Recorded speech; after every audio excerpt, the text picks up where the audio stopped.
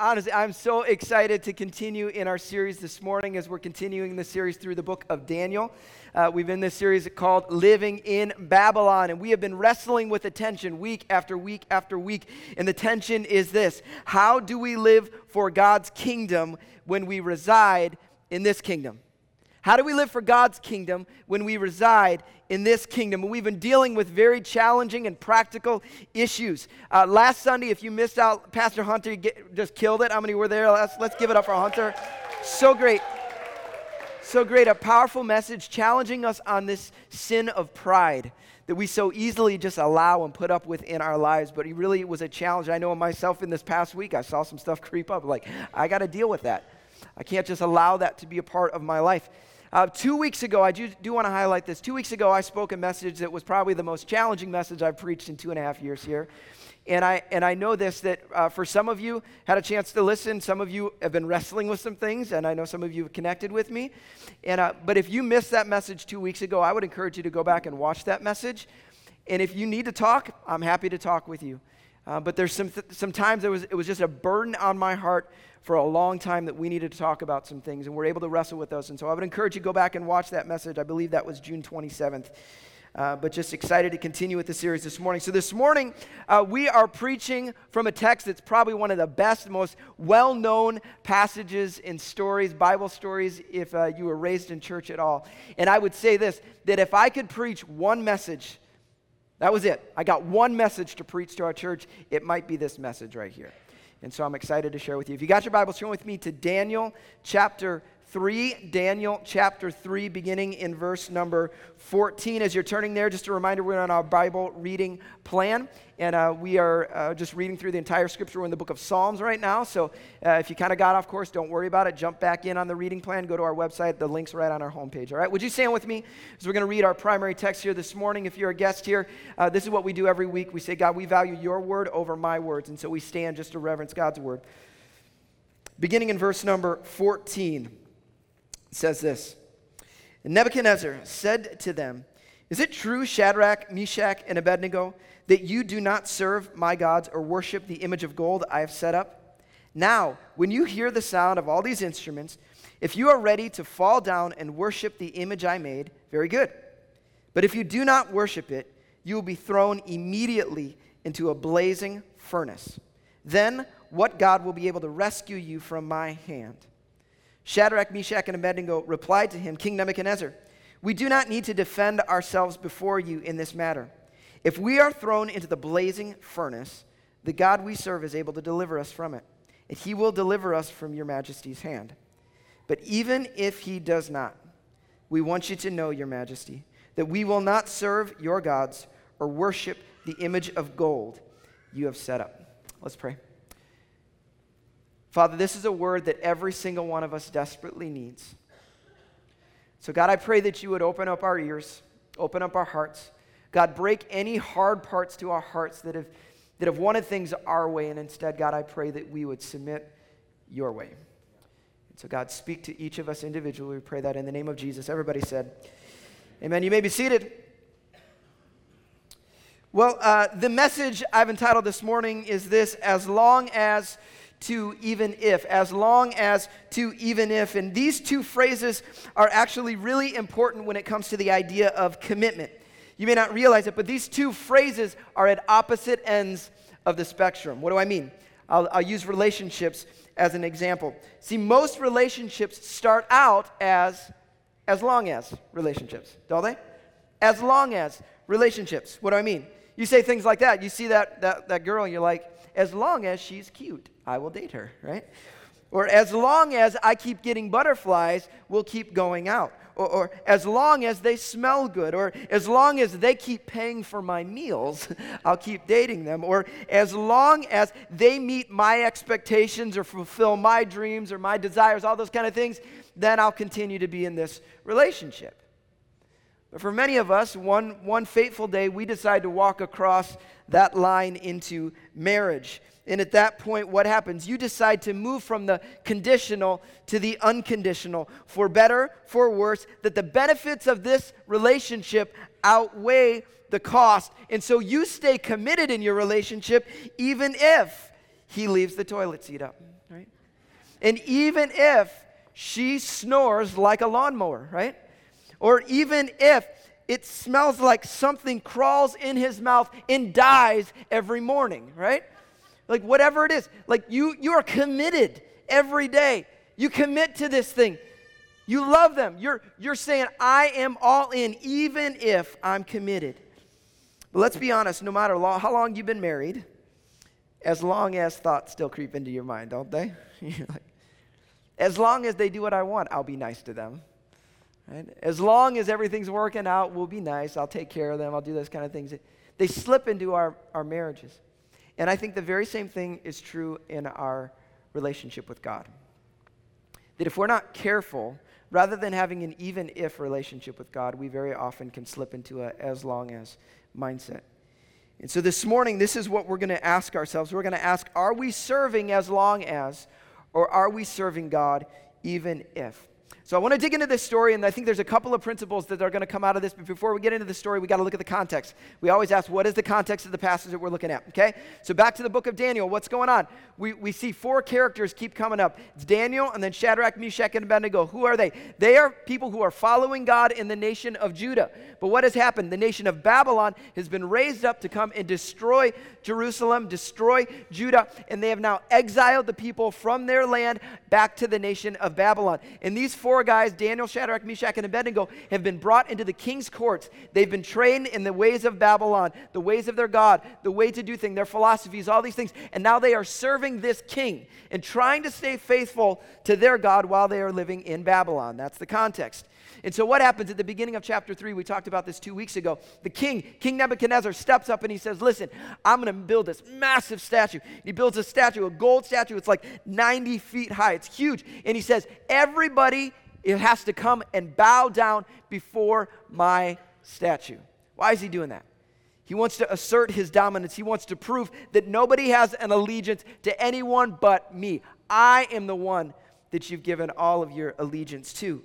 And so he makes this proclamation, but they hear something. Everybody comes and everybody bows down, but a couple of people spy out these three guys, Shadrach, Meshach, and Abednego, and say, hey, king, these guys ain't bowing down. So what we just read, the king invites them to come in. He says, listen, okay. I've heard that you guys didn't bow down, right? You didn't do what I asked you to do. And I'm sure, because I'm so powerful, I'm sure you just misunderstood the directions, okay? So I'm going to give you one more shot. If you will come and you will bow down, right, and you do all the stuff, whatever, no big deal, right? But if you don't, just heads up. If you don't, you're going to die, okay? So you should probably bow down. That would be a good idea. And so we read the passage, and what do they say? They say, listen, king, like we serve a God that saves, and our God can save us. But even if he doesn't, listen, we're not going to bow down before you. And what you have to understand is that King Nebuchadnezzar at the time is the most powerful human being on the planet.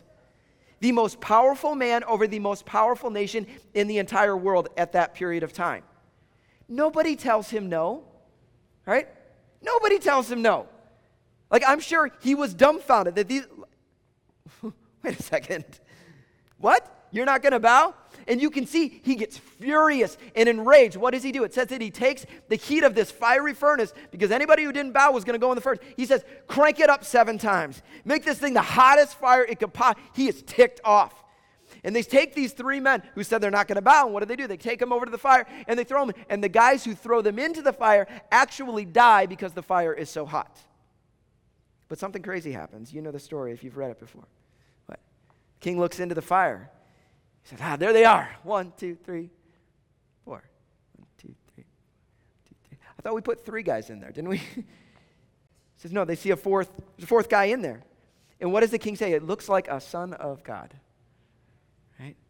And we see this image of Christ, even in the Old Testament, of Christ being there as a protector, a guardian, whatever. And so the king looks in and he realizes they are not burnt up. There's nothing wrong with them. He calls them to come back up out of the fire, and they're totally rescued. And he makes this proclamation that says nobody can say anything about their God is the real God who can save and redeem. And so he says, listen, you can't say anything bad about their God. It's this amazing story. And we love Bible stories like this. There's a reason why we tell this story to our kids, because it's fun, it's exciting, and it's one of those stories where there's a nice bow on the top of it. How many like stories like that? It's why you watch Hallmark. It's why my wife watches so many Hallmark movies. It drives me crazy. but every Hallmark movie ends the same. It's like, oh, nice movie, pan off, and then, oh, beautiful song. Okay? We like those kind of movies. But that's not the part of this story that's encouraging to me or inspiring to me. It's the moment before the fire that inspires me. It's the moment before this miracle that inspires me. It's the perspective that these guys have, and it's the faith that they display. Because as followers of Christ, the question, again, we need to be asking is, how do we have this kind of an even if faith? When the pressure's on, when the challenges are there, because guess what, folks? They're coming. Some of you are experiencing it right now. Some of you walked into church today because it's been a while since you've been in church, but life's been hard. Things have been getting difficult. And you just came here because you're like, I don't even know where else to go right now. So I'm going to show up at church today. Listen, I get it. Listen, God has something for you this morning. He has something He wants to speak into your life today, all right? So I see two things in this passage of Scripture, two very clear things. So if you're taking notes or if you're not, I would encourage you to write these things down. There's two things that we see that can help us have this even if faith. Number one is this. These men have a confident assurance of who God is.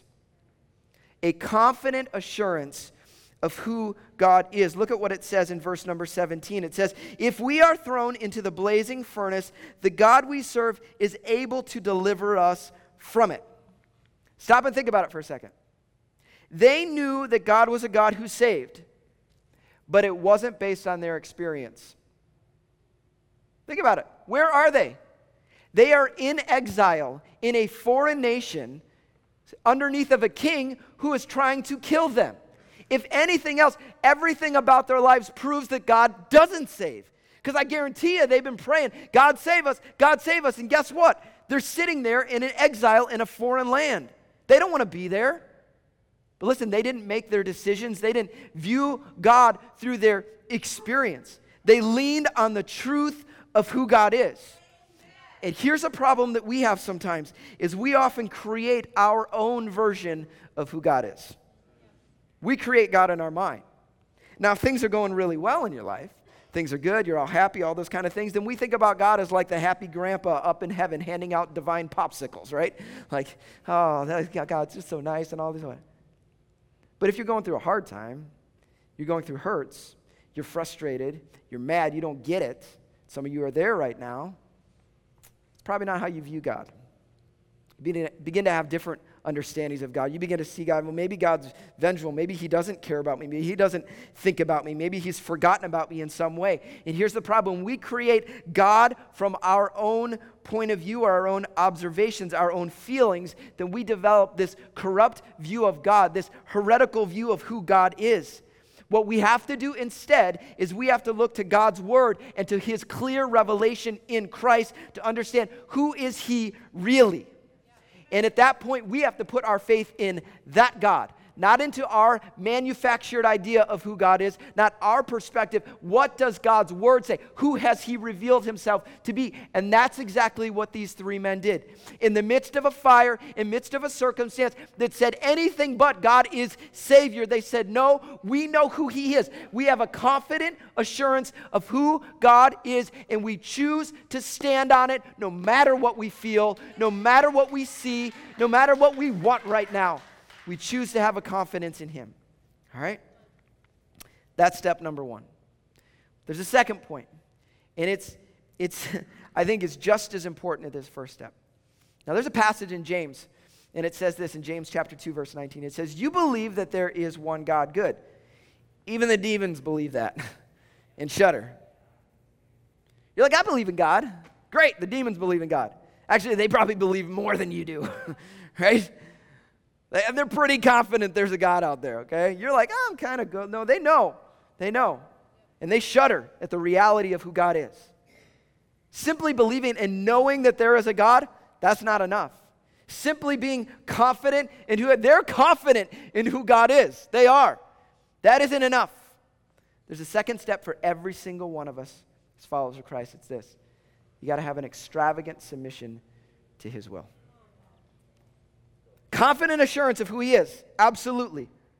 but an extravagant submission to his will. That's what these three people had. It was more than knowing God. They were submitted to God. What does it say in verse 18? And one of my favorite things, it says, if you throw us in the fire, our God can save us. Verse 18. But even if he does not. Even if things don't go the right way, right? Think about it. These guys didn't know the end of the story. They didn't know what was on the other side of the fire. They didn't know who was going to meet them in the fire. All they knew is if we don't bow, we're probably going to die. And they said, it doesn't matter. We're all in either way. They could have justified bowing. I don't know, you probably could have justified bowing too. Because you're like, hey guys, let's just bow. We don't have to say anything, right? We don't have to believe anything. Let's do this. Yeah, we don't. Jesus, we love you. Right. They could have justified it, but they didn't. They said, no, we are not going to bow. God alone is king. God alone is our Lord. We will not bow ourselves before him. They said, even if things don't turn out the way I want, and even if God doesn't save us, and even if it means certain death, we're going to serve God. And hear this. Some of you may need to write this down. I think too often our issues of faith aren't from a lack of knowledge, but from a lack of submission. We know plenty. Seriously. How many sermons you heard in your life? Some of us, far too many, right? We've heard so many sermons. The problem isn't that we don't know stuff. The problem is we don't do anything with it. We're not submitted to God. We don't say, God, fine, whatever you want. No, we want it our way. It's like Burger King, right? It's like Burger King. Like you've all been to Burger King, say, have it your way. When I order at Burger King, I make sure I change something about the burger every time. Simply to prove that I'm having it my way, right? I don't want to have it their way. I want to have it my way, okay? We live that way, and we're in society that says, you got to do things your way. Everything's got to be your way, and just make it however you want. It's all about you. And then we come to God, and we say things like this, God, as long as it's convenient, I'll follow you. As long as it doesn't cost me much, right? As long as life goes better with you than it did without you, I'll keep following you. As long as your philosophies and your ideals and your desires line up with what my philosophies and my ideals and my desires are, as long as that happens, then I'll keep following you. So often we do that, right? Say, God, as long as, I'll follow you. As long as. But if God is God and we aren't, then we got to come to him on his terms, not our terms. Based on his desires, right? He gets to call the shots. And so what does it mean to follow Christ? It means even if it's inconvenient, God, I follow you. Even if it costs me everything, even if life gets hard, even if things aren't the way I want, God, even if the way you do things doesn't fall in line with my things, even if your values seem in conflict with my values, even if those things are true, God, I submit to you. I lay myself down before you. I live for you. I worship you. I honor you. I reverence you. It's you. It's not me. That's what it means. It's more than just believing, it's saying, God, I'm yours. If he's truly the God of the universe, how could we approach him any other way? Think how ridiculous it is how we approach God sometimes? He's the God of the universe. And you're like, hey, God, you should do this. You should do things this way. I'm like, seriously? You're talking to the God of the universe and you're telling him what he should do. Then we come and we say, God, I'm confident in who you are. And I know you care for me, and so I do get the privilege of approaching you, but God, ultimately my heart is in submission to you. It's your will, it's not mine. Even if it's not the way I want it, God, I serve you. My guess is if you've served Jesus for more than a few months, you've encountered a season like this, where you've been challenged in how you serve God. I know for me, one of those moments came up about 11 years ago. I try not to talk about it too much, but I grew up a very charmed life, to be honest, especially when it came to my physical. I'm 39 years old. I still don't have a cavity, okay? Like, I didn't break things. I was never really sick. I didn't have any problems, whatever. It was one of those things in life. It was just not an issue, okay? But around the age of 27, I started having some physical pain and some issues in my life. having some symptoms and some things, and it was fairly minor, not a big deal, but just like, this is concerning a little bit, not sure what's going on. That went on for about a year. Then it was about 11 years ago, right about this exact time, that things started to get worse. And there was a morning where it was like a light switch got turned on. And I remember the morning it happened, and it was like the worst excruciating pain of my life. And I was honestly on the floor in our bathroom at our own house, curled up in a fetal position on a bawling like a baby, looking very pathetic, and having my wife walk in at me and thinking, not only was I in pain, but I was embarrassed of like what I looked like with my wife. And for the next several months, I was dealing with this. It was, they gave me so many pain medication just to try and deal with it as they were trying to figure out what's going on. We don't know what's happening in my body. And I had a few procedures done and some of those things, and it was a period of about 3 months before they finally came to terms and figured out, okay, you're suffering from a bad issue with Crohn's disease at the time. And so we were able to, at that point, be able to get on some medication and deal with some things. But you rewind just a little bit into the middle of this. It was the beginning of August, I remember, and I was in so much pain that I couldn't even work. I was home for like 2 or 3 weeks. I didn't even go into the office because I was just in pain. I showed up on Sunday morning to do what I had to do at church, and then I was at home all week long trying to get some work done while I'm at home just crying a lot of the time. And I remember very specifically there was a moment where one of the few things that helped a little bit was to take a warm bath. It was one of the few things that would help relieve a little bit of pain. And I remember I was sitting in the bathtub, honestly, again, pathetic Greg, just crying in severe pain. And I remember sitting there saying, God, why? Like, why is this happening? Like, I love you. I serve you. Like, why is this happening to me? I don't get it, God. You know, and if you've ever been in that season, you know that you got the question, God, did I do something? Are you mad at me? You begin to question. You're not sure how to cope. And I'm sitting there in that moment, and I have a horrible memory, but I have a very vivid memory of that moment. Because I'm sitting there and I'm saying, God, what am I supposed to do? And the lyrics of a song that was famous at that time, of Hillsong worship song, desert song, it says, all of my life, in every season, you are still God. I have a reason to sing. I have a reason to worship. And I felt in that moment God say to me, okay, you got a choice right now, son. Because life's been pretty easy for you. You've been serving me as long as. Will you worship me even if? And I had a powerful moment as I remember raising both hands and just saying, God, I worship you. Even if you don't heal me, even if I don't get the answer that I want, even if my life is harder than I want it to be, God, I choose to worship you. I choose to live for you. Now, why do I say this? Because I want you to feel bad about me. That isn't why. I say this because in the moment I had a choice to make.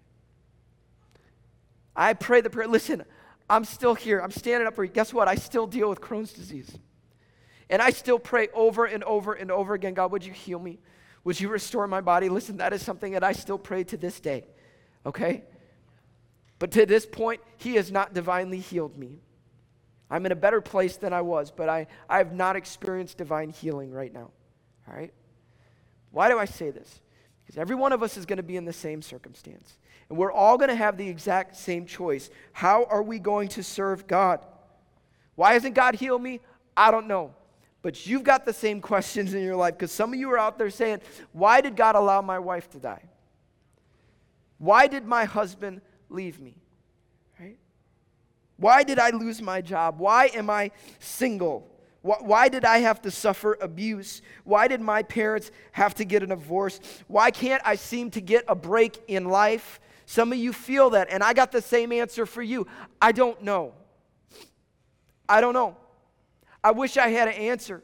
I wish I could solve all the problems in here. I wish I could come and make everything better. I can't. But I can give you the same challenge that I felt in that moment sitting in a bathtub is saying, when are you going to serve God? When are you going to submit to Him? Are you going to do it when everything is right, when everything is good, when there's no problems? Are you going to say, listen, God, no matter what, when it's good, when it's bad, when it's easy, when it's hard, God, it doesn't matter. Even if you don't heal me, even if you don't restore this thing, even if you don't do everything how I want, God, I choose to worship you. I choose to submit my life to you, to give everything I have to you. That's the challenge that I have. And some of you young people, man, you don't know what life has in front of you. Some of you are going to go on and things are going to be amazing. Some of you are going to go on and it's going to be hard. And I'm telling you, as somebody who's been down that road, you have to make the decision now. If you wait till then, you're going to be in trouble. To say right now, God, I choose to worship you. This isn't a fun thing that I'm just doing because it feels good for a few months. I'm going to just sprinkle a little Jesus on my life and see how things turn out. No, God, I'm yours. Whatever the future has for me, whatever the road brings me, God, I choose to submit to you. And my desire for us as a church is that we would be that. And I know your stories. I look into your faces and I know I know the garbage some of you are dealing with.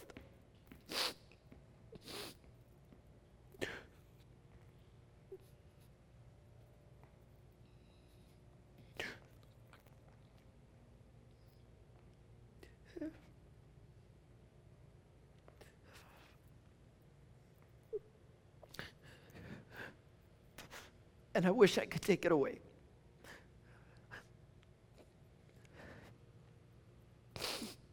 But the only thing I can do is I can give you the encouragement to say, listen, remember what we sang earlier? God is good. He's good. I want to get us to our big so what. We always say this, so what? What's the point of this thing? It's this: faith is seen in surrender. Faith is seen in surrender. Faith isn't seen in just all the easy times. You know, faith isn't just, I'm just going to ask Jesus in my heart. Faith isn't, I'm going to just add a little bit of Jesus to my life. Faith is saying, God, I'm yours. I'm yours. And if there's anything I could challenge every single person to, it's that attitude before God. Say, God, I know who you are, and I give you myself completely. And some of you might say, well, why? Man, that seems like, that's not like the happy Jesus thing, right? Like, why would I want to give my life if it's going to be harder? Why would I want to do that? Here's the deal. God is not asking us to do anything that he didn't already do for us. Because what did our God in heaven say? He didn't say, as long as those people down there do everything I want, then I'll do something about it. No, he said, even if I have to give my son into the hands of this world, even if I have to be born in a manger, even if they will speak and people will choose not to listen, even if the religious leaders would have him beaten and spit on him and tear his beard, even if they have to whip him, even if Jesus says, I've got to get up on that cross and nail myself there, even if I will give everything that I've got, do everything I can to save and rescue lost people. So the invitation is simply, would we respond? Will we simply do what Christ has already done for us? Around here we talk about Zoe life being available to us, right? This Zoe life available to us. You know what Scripture teaches? There's no life without death. Jesus says this in John chapter 12. He says, if a kernel of wheat falls into the ground, it has to die. But then what happens? Life. See, the life that God has for us, the joy that God has, all of those things, it seems bizarre, but it only comes when we're willing to die to ourselves. To put ourselves into a position of submission before God, to say, God, I'm yours, wholly and completely yours. So I want to challenge every single one of us with something very simple here this morning, and it's this: go all in. Go all in. Some of you have been sitting back, you've been sprinkling a little Jesus on your life. Go all in. The point where you say, God, I'm all yours. Not as long as, not just when it's convenient, when it's easy, but God, I'm going to say, even if it takes something, even if it means I got to lay some things down, even if it means I've got to reorient the priorities of my life, whatever it is, God, I want to serve you. I want to give my life to you completely.